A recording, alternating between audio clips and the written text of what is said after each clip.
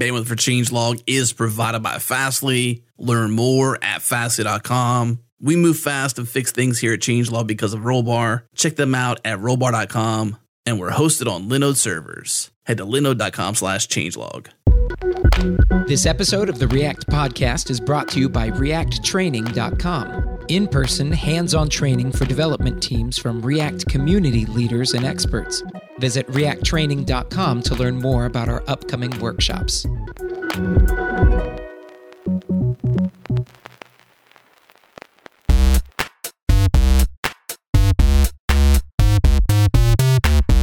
Hello, everybody, and welcome back to another exciting episode of the React Podcast. I am your host, Michael Jackson, and I am here with a very special guest today, Mr. Kye Hohenberger. Hey, everyone. How you doing? Thank you for joining us on the React Podcast today, Kye. Kye is joining us from Boulder, Colorado. He is the author of the popular Emotion library for doing CSS in JavaScript. That is a pretty popular choice for doing that kind of thing with React code. And super happy that he's able to join us today. Kye, could you tell us maybe a little bit about some of your past experience with React and how we kind of got to this point? I know that when I was looking for people to be on the podcast, even though I've never met you in person, a lot of people were saying, Kye, you got to get this guy on here. You got to get him on there to talk about emotions. So maybe, tell us a little bit about kind of your background and what you've been working on up to this point with React. It started, I was doing a sideway with Aaron Hammer called Sideway and a startup. And we decided to go with React, and I just built the whole front end. I was the only front end developer, so I had to learn React and use it on and learn trial by fire. And I ended up using it, and I was using Sass or less with it originally. And I got tired of compiling the Sass. And so I was like, I'm using Aphrodite. I'm just tired of waiting all the time for the build and all this stuff. I started using Aphrodite, and it was one of the original CSS-in-JS libraries, and I kind of just fell in love. And from there, I was using that, and I used it up until we shut Sideway down. And after that, I got into a contracting gig with healthline.com, and they were going to rebuild their front end using modern React, server-side rendering, and all this new stuff. And so we set that all up, and I got it all going. We were using Next, and we were using Glamorous. It looked really great. I liked object styles. But as we were using it, we were noticing performance regressions and things that we figured out we couldn't really control.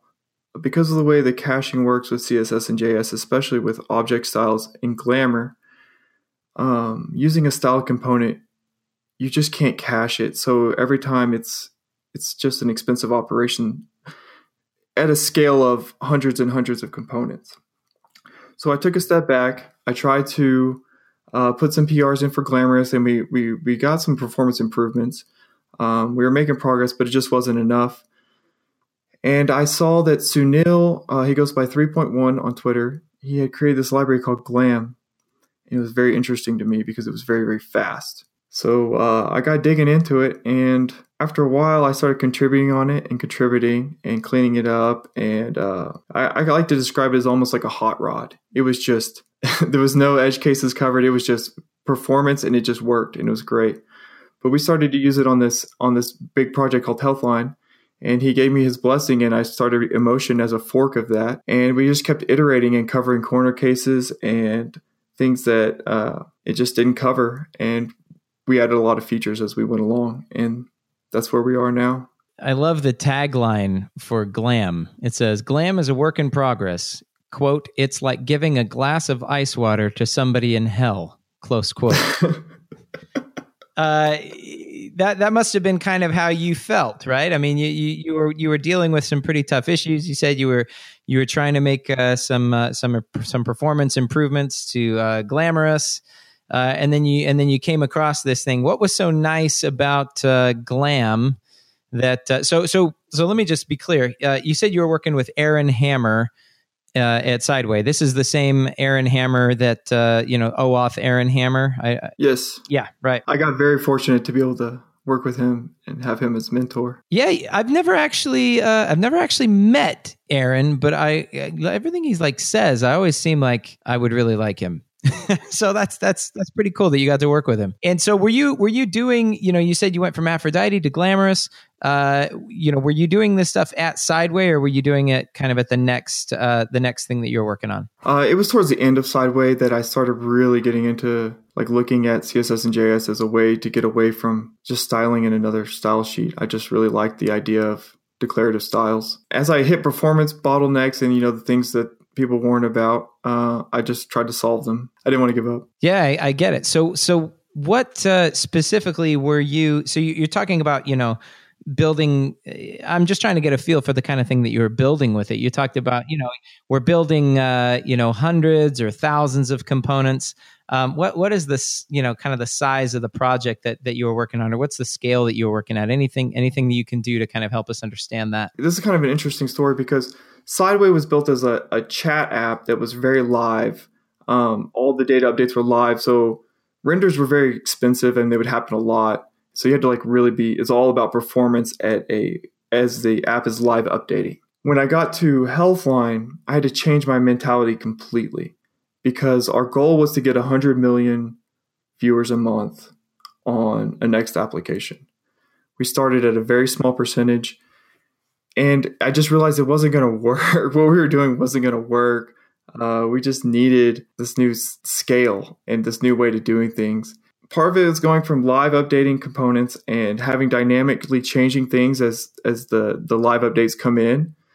And then you go to this other problem of you got to do this at scale.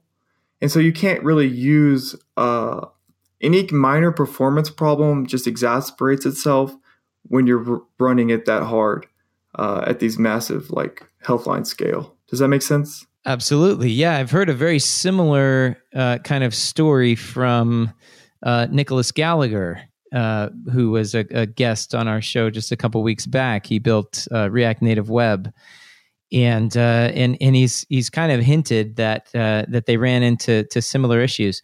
You mentioned that you were using Next, though. Next has what is it called? It's not JSX style. I think it's called styled JSX, right? Where you put these sort of styles in between backticks in your, or right there in your JSX. Have you ever? That's correct. Was that available at the time that you were building out Healthline and using it? Because I think it may not predate the work that you did on Emotion. I'm not sure though. I think it does. It was available. I just didn't. It must have been a personal preference thing. I just didn't like. It didn't seem like it was getting where I was wanting to go. It's just moving your style sheet next to the component, and it's still not as declarative as I'd like. And I liked object styles a lot. So then comes Glam. You said Sunil gives you his blessing, and he says, "Hey, let's. Why don't you go ahead and fork this and run with it?" Glam was kind of like a pared down version of work that Sunil had previously done on Glamour, and you just ran with it. And so Emotion is basically CSS-in-JS that many people have seen before in this kind of style where you have a CSS prop essentially to your components, right? And then you pass it an object of CSS styles, and that's the style that you prefer. Could you kind of help us understand why you'd prefer that as opposed to what are some of the benefits, I guess, of this approach of doing things? Because honestly, I can probably predict a few of the things that you might be about to say, because I've talked to a lot of people about CSS-in-JS before. I'm personally kind of on the fence about it still. So I need you to kind of work with me here and try and convince me and maybe other people out there who are slow like me and maybe they're a little skeptical. What's the major kind of thing that you really like about it? I would start by saying that the reason why I like Emotion is Emotion allows you to use all of these different strategies that you've seen together performantly. I don't like being so dogmatic about you should use one style or you should use the other style of CSS and JS. Mm-hmm. I'm more, there's like a situation for each little part of it or API, and you can leverage that to your advantage. For instance, let's say you're making a button that you're going to use all over your app. You might want to use that as a styled component. But at the level, let's say you want a one-off button that's needs a margin to the right, whatever. That's when I would use the CSS prop. If I have a kind of complex component, but it's one-off, I would probably just do all the styles inline or like React Native into a const styles equals in an object, and then just do a bunch of keys and then CSS calls for the values. Whatever you're comfortable with or what works in that situation is what you should use. And the good part about Emotion is that all of these things are using the same underlying APIs and sharing the same cache.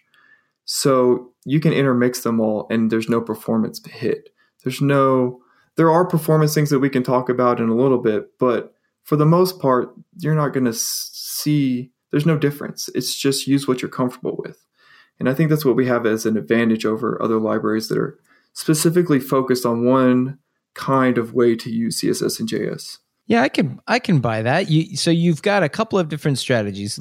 Just to enumerate them as I understand them. One is kind of the styled components approach, right? Which essentially, with that approach, you basically create a new class, a new component, and it's basically that class's job to encapsulate these styles and render, a certain tag.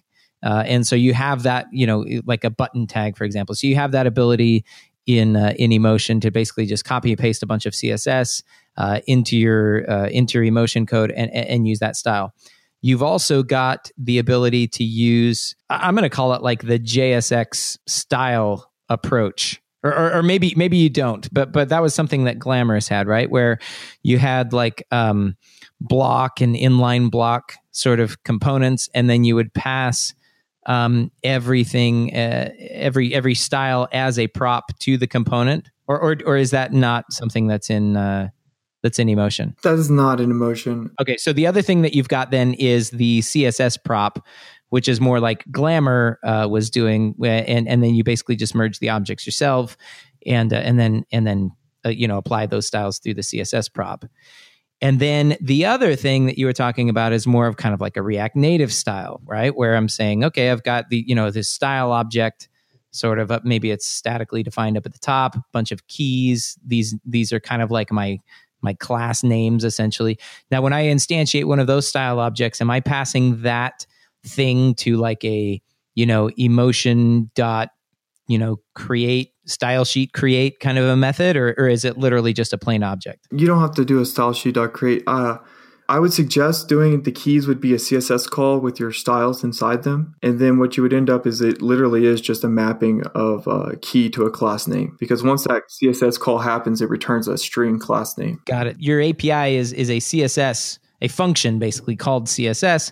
Whenever you call that, you pass it an object of these, JavaScript styles, and then you get back a class name, something that you can pass to a div class name prop. That's correct. And you can also use string styles if that's your thing. A lot of these new editors and formatters support it. And it's actually really neat just to watch Pretty or take some string styles and work with them. Yeah, it's kind of a cool thing. Like I didn't really get why people would want to use kind of the styled components approach, which is essentially just, a big string of CSS. And to be quite honest, I don't do a ton of CSS. And then one of my friends, one of my really good friends who's a designer, he's like, yeah, but look how easy this is, right? As I'm styling this stuff down here on the console, in the browser, maybe he's styling some stuff and he's tweaking some styles, and then he just copies and pastes that CSS right into his styled component. Right? He was explaining to me why he likes styled components. So your CSS function can take either an object literal of key values, like the camel cased CSS style prop names, or you can take one of those strings. Is that right? That's right. That's awesome that you're so flexible, right? You've got like all these different APIs, and then they're it's just like do it however you want, and then on the back end, everywhere that we're generating a class name, we're going to be able to share that no matter which API you're using on the front. That's correct. I mean, this even goes even further with the Babel plugin, because for Emotion, you're required to have the Babel plugin currently to use the CSS prop, but we're using the Babel plugin adds a lot more features that are really neat. Source maps, hoisting, just like Glam or where you can it'll automatically hoist any pure objects up, so it's reusing the same cache over and over again. A lot of performance stuff going on. Well, I was going to say I actually saw some similar stuff done by, was it Dominic Ganaway? I think, or maybe it wasn't him. But anyway, they were actually like hoisting up like statically defined elements. I'm sure you've seen this as well, and that was a Babel plugin, right? So that you would essentially just create the element once and then reuse that exact same element in future render calls. That's correct. We basically are all stealing ideas. Yeah, you're all sharing ideas, and so you're taking that exact same approach and applying it, with your Babel plugin, with Emotion's Babel plugin, to the style object, which is awesome. So tell me a little bit about then the project itself. It looks like I said, like I've actually heard great things about it from a lot of people who are doing this kind of thing, including Sunil himself, who says, "Hey, you should really check out Emotion." It seems like the project has got a lot of good support and good traction. It's very active on GitHub. Let's see, the current version is version 9. It looks like 9.1.3, and version 10 is kind of on the horizon in the Emotion JS Next repo. Are you working on that at all, or is that being done by other sort of contributors who are helping out? So it's being done by I call him the man. His name is Mitchell.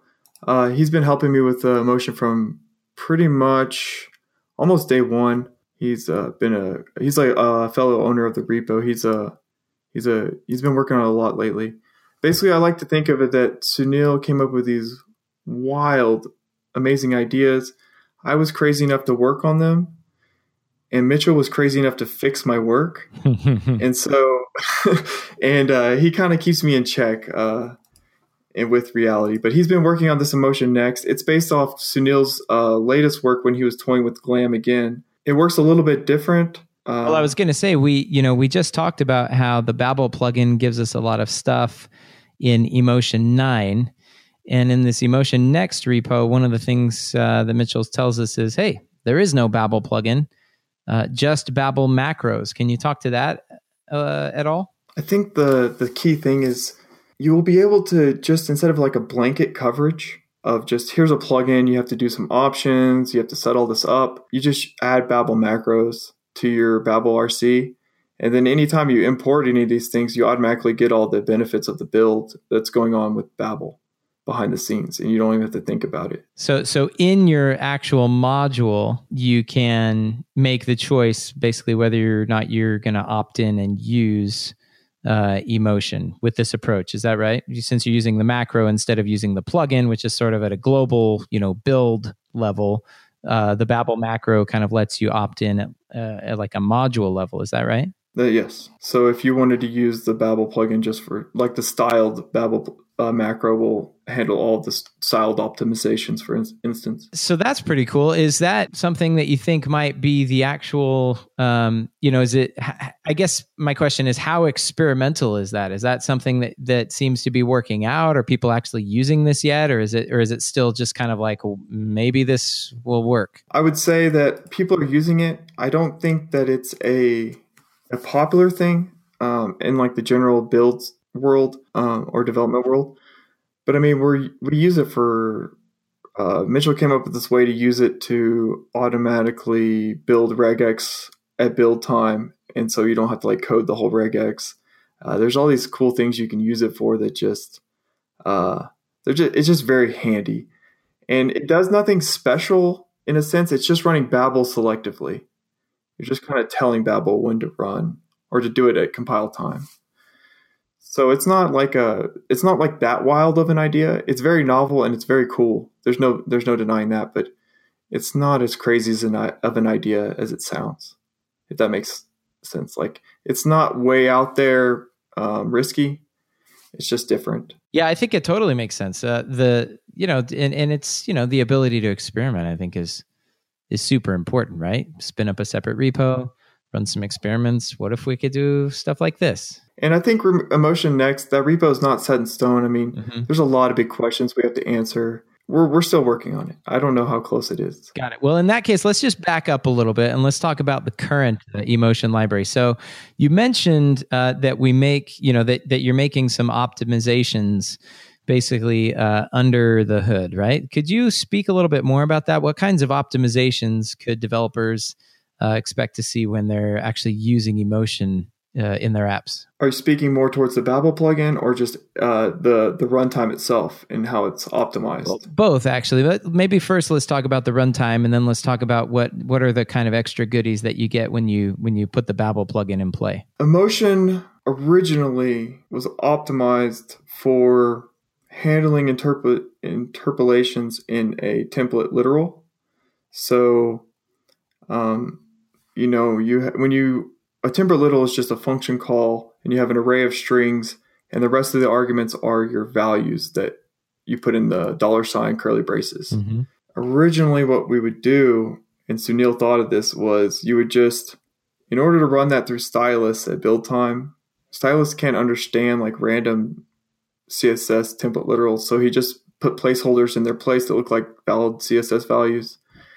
And then from there, you can give that to Stylus. Stylus can parse it all at build time, and then you come out with like statically generated CSS sheets. Like it just works. Mm-hmm. And it uses CSS variables as the placeholders. Mm-hmm. So when you change the CSS variable value, it just changes that. So the idea is still based around that. We don't use CSS variables right now because of the browser support. We kind of move towards just doing it all at runtime. Mm-hmm. And we were doing this, the way I was doing this, I was just beating myself up, just coding about optimizing all these styles and doing it with objects and stuff. And around Emotion 8, Mitchell was like, why don't we just use strings? And we can optimize like crazy because the caching will be based on strings and not objects and all this stuff. So once that aha moment happened, like, why are we beating ourselves up? We can remove so much code by just changing objects to strings and then just basing everything on strings. Mm-hmm. So we did that. And then he pointed out that we could use Stylus, which is what Style Components is using to parse the styles at runtime. Mm-hmm.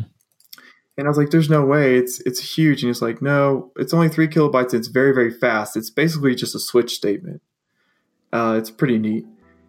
And so these things combined. And then to add that on top, we were using the insert, the CSS OM insert rule to directly insert these styles into the memory representation of a style sheet, not writing to the DOM at all. And all of these things combined to make it very, very fast. Just one little thing after another.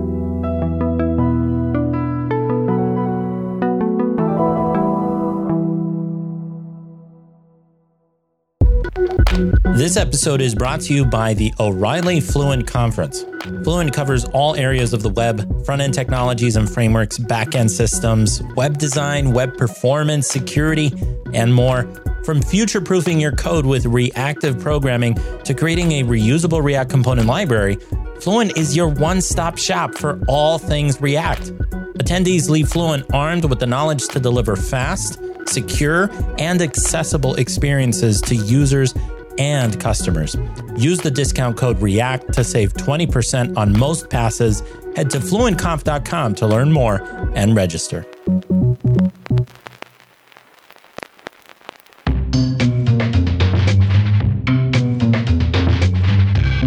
Well, maybe you could just tell me what is Stylus's job? It says it's a lightweight CSS preprocessor. That's exactly it. That's what it is. And basically, what we have to use it for, or what it's for, is expanding nested styles and auto prefixing those things that we still need to auto prefix. There's very few these days, but it handles all that for you. It's actually kind of a hard problem. I tried to write my own CSS parser that unnests, because you know how you can like target child selectors in CSS-in-JS. Got it.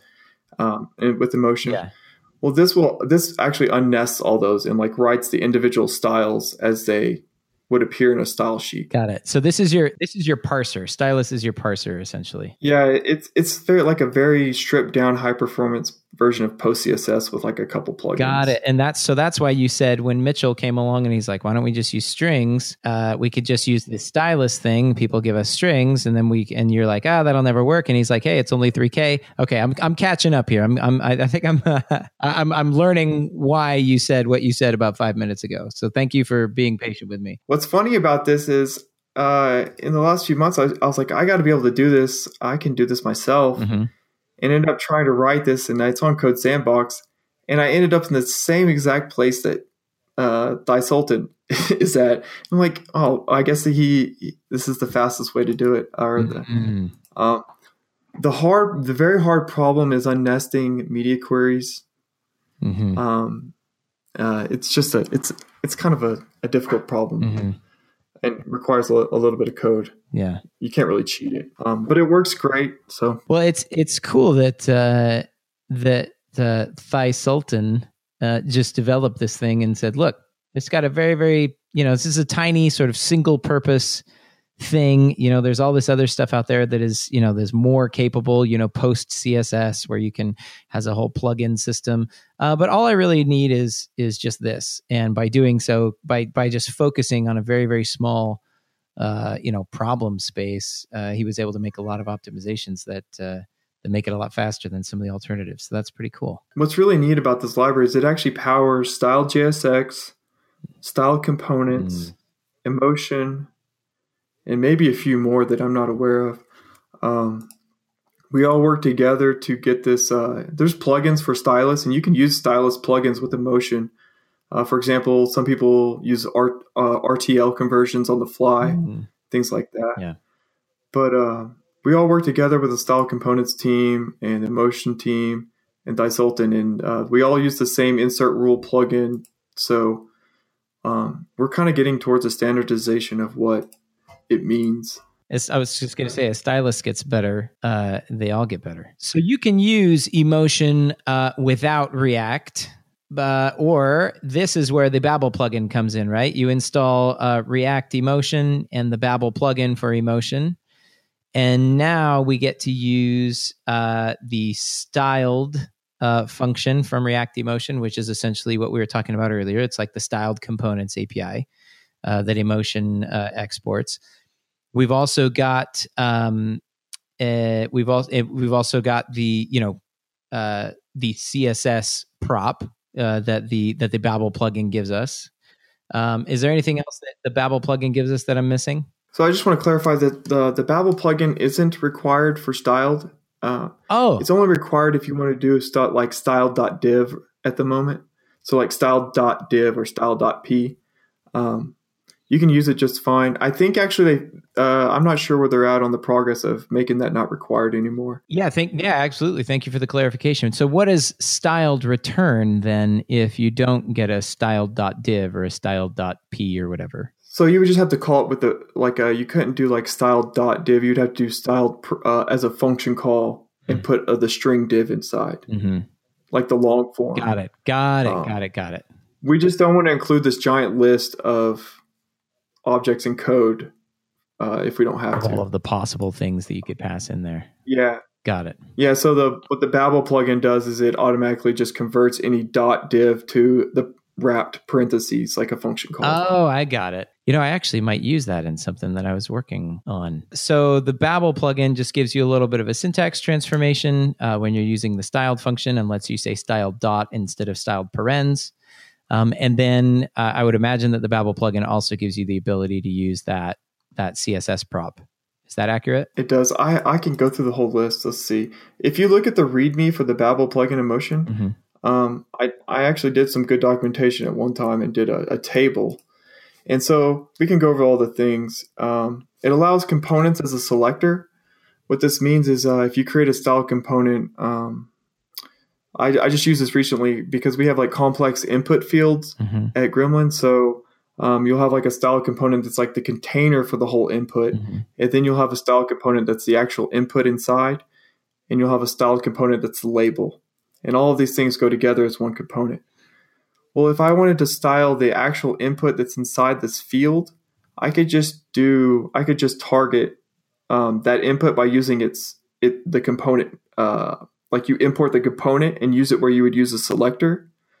And when toString is called on that component, it returns its class name identifier. So in this case, are you talking about where you would say styled and then pass in the, for example, the string div? In this case, you would say styled and pass in a reference to the component class there? You can do that, but what I'm speaking more to is, let's say you're creating a form and you need to change. This is a one-off form where all of your style component inputs inside need to be 48 pixels tall. You could literally just write like you were writing a CSS selector, and you could write and the ampersand, and then you could write $, and then the curly brace and the component name, the actual class. And when it gets called toString, it just returns the class name. Got it. So in the actual CSS string, you're using like the CSS selector API to target elements that are just children of that component, just that children of that one-off component. Yeah. So you let's say you make a style component that's an input and it's called input. You could just import input and use that where you would use any other CSS selector, and you could change the height to 48 pixels. It's you can you would do a class name, like how you would target a class name with a selector. You could just use the component itself. Yeah, so you're interpolating that component into the CSS string. So it returns like an identifier string, class name that's unique to that component type. So even though each component may have like a different class name because they're slightly different styles, they have an additional class name that's like only for that one kind of component. So each component actually has two class names. Yeah, so you've already named your component, right? So now you can just take that component, that thing that you've already named, and you don't have to think of a separate class name for it. You can just take that component and say, "Hey, look, everything that's a child of this component right here, we can target things that are children in that component." That's really, really cool. Yeah, it's handy to use. I don't like using it a lot. It's a great escape hatch, especially for like complex hover. It seems the inputs are the biggest thing, is like because all the pseudo tags on inputs and targeting everything. It seems to be where it's used the most. It does minification. It'll remove all like the space. The Babel plugin will remove all the spacing around your string styles, especially. So when they're compiled, because we know how styles work, we can remove spaces. Whereas like Uglify.js is just going to leave that whole big string with all the spaces. We go ahead and remove all of that and compact it all down for you. That helps a little bit. We add a bunch of pure flags for Uglify to see, and these special comments will mark the CSS and style blocks that they're pure, and that if you don't use them, they can be removed.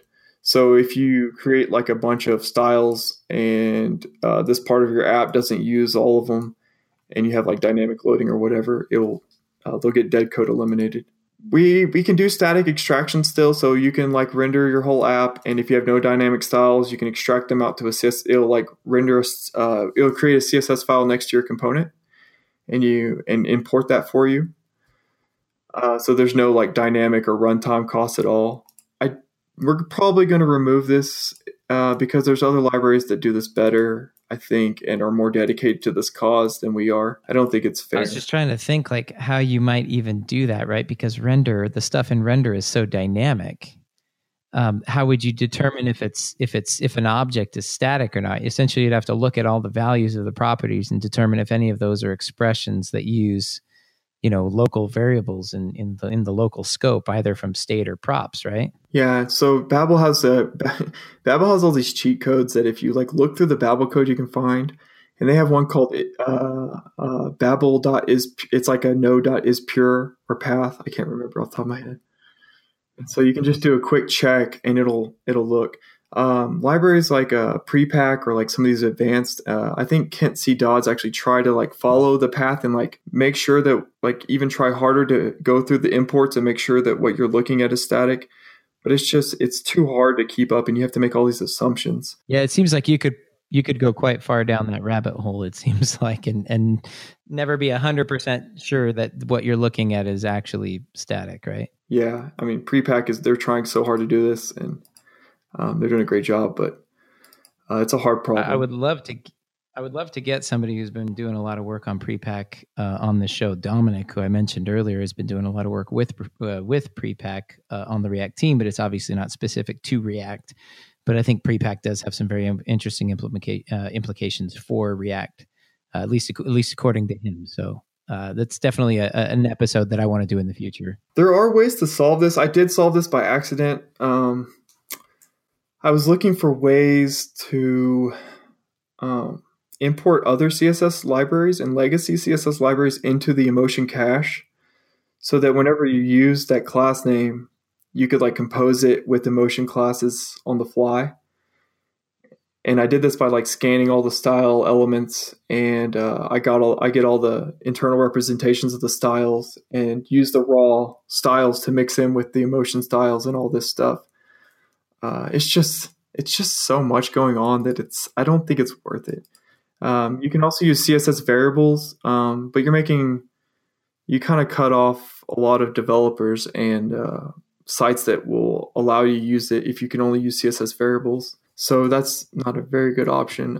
It's just really hard to write dynamic styles, not dynamic styles in React. So the Babel plugin does lots of cool stuff. It seems like both from the, it sort of gives you a couple of capabilities, and then it also makes, a couple of optimizations for you on the code side. So that's really cool. I'm constantly amazed at what people are doing with Babel, just taking a look at the code, doing some static analysis, doing some substitutions. I think it's really, really impressive. And I'm always inspired to see what people are doing with it. So, kudos to you for figuring out how to sort of get in there and use it to do the stuff that you guys are doing. I think it's really, really cool. Yeah, I was really, really intimidated by it at first. But I read James Kyle's Babel handbook, and that helped. And then I started to use ASTExplorer.net quite a bit. And then I started to think of it more as like writing React code as like a declarative, you're just writing code as like UI or whatever. And once you start working the nodes, it gets a little easier, and it's just a time thing. You spend some time with it, right? Like that ASTExplorer site that you mentioned lets you, so for those of you who may not be familiar with it or familiar with writing Babel plugins, you basically just punch in some JavaScript code, and then it'll show you the Babel AST. And so you get like all of the Babel node names. So Babel's going to, go through and parse that code and generate an abstract syntax tree. And you can go and poking around in the tree, and you can see like, oh, here's what all of these things are called, so that when you're actually writing your Babel plugin, you can, know which nodes you're looking for and et cetera. So I actually, and then of course James Kyle's work in the Babel plugin handbook is incredibly helpful as well. I wrote just a very, very simple Babel plugin to do some transformations on Unpackaged last year, but both of those were extremely helpful resources. So it's really cool to see people digging in and doing stuff with Babel transforms, especially in this space. I think in the CSS space where you're using it to like, potentially, extract static pieces of the stuff in render, I think is incredibly helpful, right? Because the inverse, I guess, approach is being taken by the whole templates in JavaScript crowd, right? They start with the static essentially, and then try and identify the dynamic bits of it. And I don't know if you've used anything like Ember or Mustache or Handlebars or even Angular or stuff like that, but they'll start with the static sort of template and then try and identify, okay, like or like the work that was done on Glimmer. As far as I understand, they'll start with the static template and then parse it out and say, okay, the rest of this, most of this is static. This part's dynamic. But we're kind of taking the opposite approach these days in React by saying, we're just going to assume the whole thing is dynamic unless we drop a Babel plugin there. And like you said, we can look and say, okay, is this function pure? Okay, this part is static, this part is static, this part is static, and extract those pieces. So we can actually preserve the fluidity and the functionality of JavaScript, right? Having a real programming language in our render methods, and JSX, but also getting the benefits of like caching this static stuff. It kind of feels like we're taking the inverse approach. Does that make any sense? I don't know. Like I said, I don't know if you've spent any time looking into any of those frameworks where they use the templates, but it kind of feels like that. That's kind of what we're doing. And I think we kind of hit the limits. I think both sides are hitting walls and overcoming them. And I think we're getting closer and closer to like the limits. I think Prepack is pushing the limits of the dynamic and finding the static. Mm-hmm. And I think you have something like CSS blocks where they're coming from that other approach. And so I think we're still pushing these limits, and some cool stuff's coming out of all of this. Let me ask your opinion, because I think you would probably be one of the best people to have an opinion on this subject. But I hear a lot of other people talking about CSS modules as well as a solution for, some of the problems with CSS when they're using it with their React code. Do you have any thoughts about CSS modules or how they play into this discussion? I don't find anything bad about them. I think if they're working for your team and you're happy, I don't think you should switch. I mean, they're great. I just don't like them because you still have a couple of problems. You still have the problem of low level, what do they call it in CSS modules, like mixing class, composing.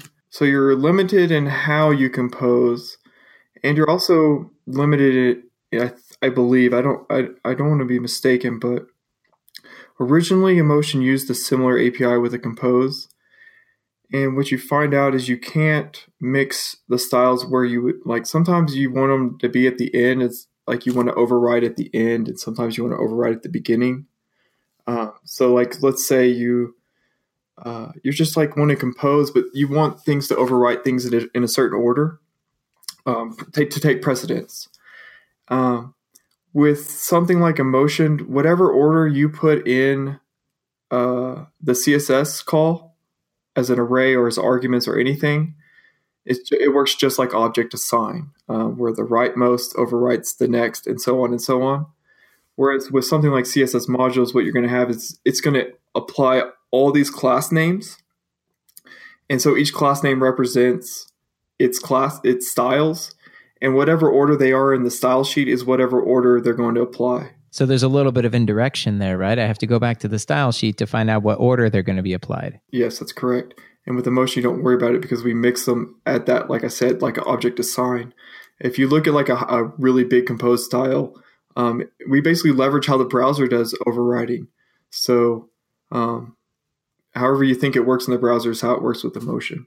Like if you use a padding right call after a padding call, only the padding right is overwritten, and it's in the proper order. Let me ask you about, you said, before we started talking, you said that you've been having some experience recently converting a legacy Sass code base to Emotion.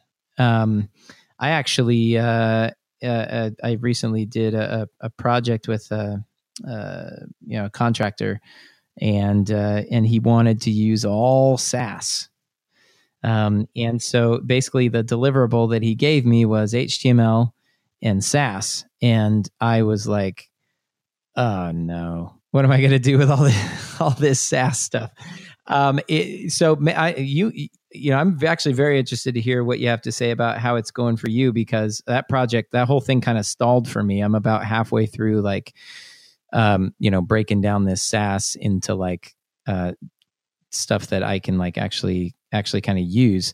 How's that going for you? How's the Sass to Emotion conversion going for you, and maybe some sort of approaches that you're taking in thinking about how to do that conversion? So I just started at Gremlin about a month and a half ago. I wanted to go obviously over to Emotion, but they had a lot of their code was in Sass and it was all working. It's in production. So we can't just go and change it all. Yeah. I mean, that's just not realistic. I don't want to be that guy. But what we can do is you can start, I'm sure you use the class names library that mixes class names. The first thing you can do is you can go and you could switch that import for Emotion CX import or export. And that has the same exact API. It works exactly the same, except it recognizes Emotion classes and treats them special. So it'll automatically separate what Emotion is and what your legacy class names. and put them next to each other, and it knows the difference. And so what you can use that for is you can slowly start to move. Once you switch that import, you can slowly start to move these like conditionals, and you'll start to see where inline styles work, or maybe a style component would work better there, and you can use some props. There's no rule that says you can't use them at the same time. What we've been doing is just slowly, like we changed the button over. Right. So all the buttons are now emotion.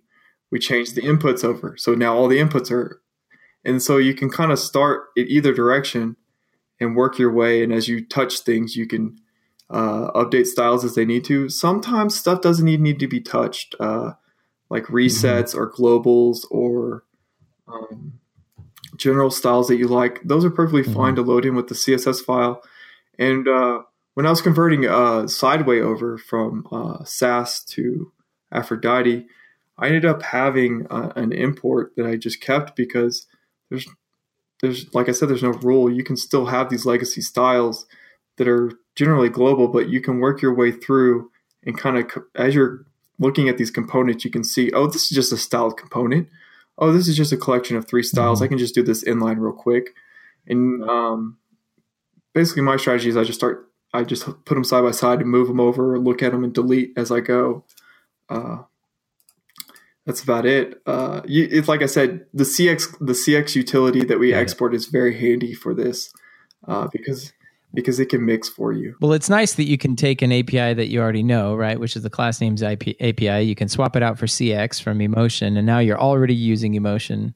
And you can, it's a small change in the code, but you can immediately ship that and, and already start seeing some of the benefits from Emotion. Yeah, you would see that like Emotion basically just sets aside any CX sets aside any non-Emotion class name and leaves them in order, and then just appends all this Emotion styles that it knows about and that it can recognize as a one composed new class name, and that goes on the end. And so you can keep using this, and you can like remove one legacy class name at a time, or sometimes you can just remove the whole thing. Got it. I think the approach that you're taking also just in general is actually a very good approach. I think it's an approach that we don't talk about enough when we're talking about adopting new technology in this industry is, lots of people, when they're adopting new technology, React, for example, or maybe Emotion might say, well, it's time to rewrite everything. And I love how you said, I don't want to be that guy, because there's, in any decent sized company, there's always a person in the room who's like, yeah, let's just rewrite it. And whenever that person says, let's rewrite it, I'm always like, nope, you probably shouldn't. I mean, if your app is already up and running, you should probably not rewrite it. You're just going to end up with a new pile of bugs that are the same as the bugs. They're different bugs, but you're still going to have a bunch of bugs. So I like how, you're thinking about that. You're doing a real life conversion yourself and seeing how, essentially like seeing how easy it is to convert to Emotion. And has any of that work that you've been doing with, converting this Sass code base to Emotion, has any of that, I'm sure some of that work is at least filtered back into the Emotion library itself and kind of informed, if we had this thing in Emotion, it would be a lot easier for people to convert to it. I think we hit most of that doing Healthline last year, and so what I'm learning more this time around with Gremlin is I'm letting, it's more of like I'm learning how other people see Emotion and use it. And trying to like realize that the real world problems and constraints that everyday users are seeing when they're trying to convert to Emotion. So things that I take for granted all the time that I just know, I'm seeing that, oh my goodness, I should just probably document that. It's not just generally known. And that's the biggest thing I'm learning is I'm trying trying to get all of that together and bring it back to the documentation. I haven't been doing a good job of that, just being busy, but all of this, I think this time around I'm learning is how I need to communicate to others how to convert and the things that you'll run into. And the guys at Gremlin have been great because I just talk the ear off on like my ideas of how you should write styled and stuff. So, yeah, I think the biggest takeaway is just learning this time around, especially is learning how devs see emotion when confronted with it for the first time, because it is kind of overwhelming. Absolutely. I think that's a major thing that I learned when we were writing React Router as well was, we're writing this router and then a lot of people showed up on the repo. I mean, we wrote the first version that like worked fairly well for our use cases. And then a lot of people showed up and were like, hey, but, what if I want to, I'll never forget, like Dan Abramov showed up one day and he's like, hey, I've been doing a lot of hot reloading in React. And I'm like, yeah, that sounds cool. But like, I don't even know what hot reloading is, whatever.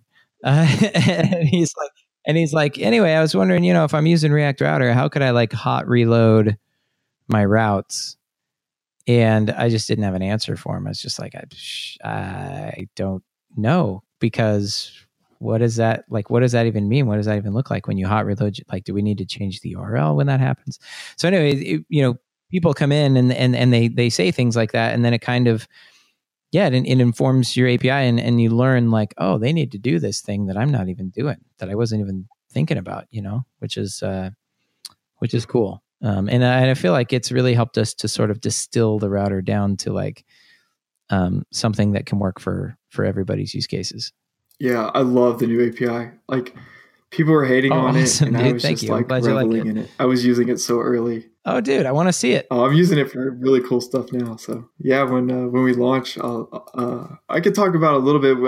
It's like a dynamic forms, and we dynamically generating routes and links to them, and it's really cool because it's one little component with like a recursive like looping down an object, and it just generates routes. Aren't dynamic routes cool? I remember there.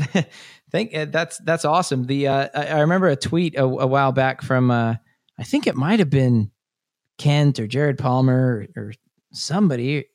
I think it might have been Jared Palmer. But anyway, he was like, it was funny. It was an if statement around a route, and he was basically just like, and the if statement basically says like something like, if the user is authorized and logged in, then render a route, which is like the auth panel or something, and the tweet was something like, hey, if you've ever wanted to have like a protected route in your app, that somebody who's not logged in cannot access, like maybe you could use an if statement, which seems so basic of a thing. But I remember coming back to that tweet and it had like 300 likes on it. And I was just like, oh my gosh, it was one of those moments for me where I was just like, I guess that's something that most people hadn't really considered before, right? Like it was one of those moments for me, like what you say about,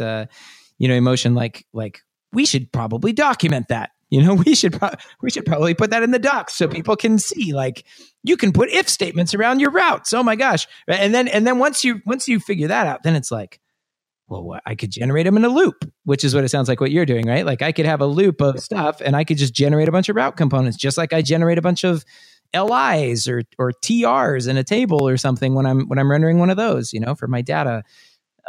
So anyway, it's just to speak to your point. I thought it was it was kind of funny when I saw that tweet and I realized, oh man, we are doing a terrible job at like telling people about this. If like this is news to to people, it's just such a paradigm shift. I mean, you're so used to imperatively defining everything, and then you have to like structure everything after this definition that you've got back in another file, and just being able to wrap and say if credentials, if not credentials, redirect to login. It's like amazing. All right. Well, we are just about out of time, but I did want to ask you one final question, which was, and this is a question that I ask for everybody who comes on the podcast, which is, if there's anything that you are, stuff that you're not specifically working on, but stuff that maybe you see in somebody else working on and you're pretty excited about it, you think they're doing some cool work, maybe you want to give them a shout out, or, also suggestions for people that you might like to see on the show at some point in the future. I'm a big fan of styled system and what that means, and all that is. Mostly the theme and the idea of these primitive components being able to be used everywhere, and like this common theme where space is an array. It makes the values are in arrays in these themes, so you can like just move. You can change the value, the index of the array, and like have vertical rhythm. It's just easy. This library is by Brent Jackson. It's a great one. It's called Styled System. Another cool thing we're doing, I'm getting big on using components for requests. I think you guys are big on this too, where you just do like a request and then you have a URL and it does a GET, like a request component. I've been really digging into that lately. I think you should have Sunil on 3.1. He'll probably blow your mind with some good ideas. It's been too long since I've talked face to face with that guy. Anyway, I need to catch up with him. I think that's an excellent suggestion. I think a lot of people would enjoy hearing from him too. And I think he has a lot of experience with React VR, if I'm not mistaken. So he's at Facebook these days, right? So maybe he's doing some of the VR stuff with them. Maybe we could ask him about some of that stuff. I mean, React VR is such a cutting edge, such a new thing. I think there are probably I could probably count the people on one hand in the world who have experience with with React VR, right? He's been practically begging people to write apps for VR, so I think it would be a good podcast. All right. Well, Kye, thank you so much for taking the time to be with us today on the React podcast. I've really enjoyed talking to you about the work that you've done on Emotion, and just like I said, I can tell just by the by the stuff that people are saying in the community that you're contributing a lot of value to the community. So from one library author to another, thank you for the work that you're doing. It's awesome. If you want to follow Kye on Twitter, he is TKH44 on Twitter. Is that your GitHub handle as well? It's everything. All right. So anywhere you see TKH44, that's our man Kye. All right. And thank you so much for being with us today. And we will see y'all next week on the React podcast. Thanks for having me, man. I really appreciate it. I had a great time. All right. Thank you for tuning into this episode of the React podcast, hosted by Michael Jackson. Michael runs the ever awesome React training. Check that out at reacttraining.com. And of course, bandwidth for changelog.com is provided by Fastly. Learn more at fastly.com. Error monitoring is provided by Rollbar. Check them out at rollbar.com. And we're hosted on Linode cloud servers. Head to linode.com/changelog. Check them out and support this show. Thank you for tuning in, and we'll see you next week.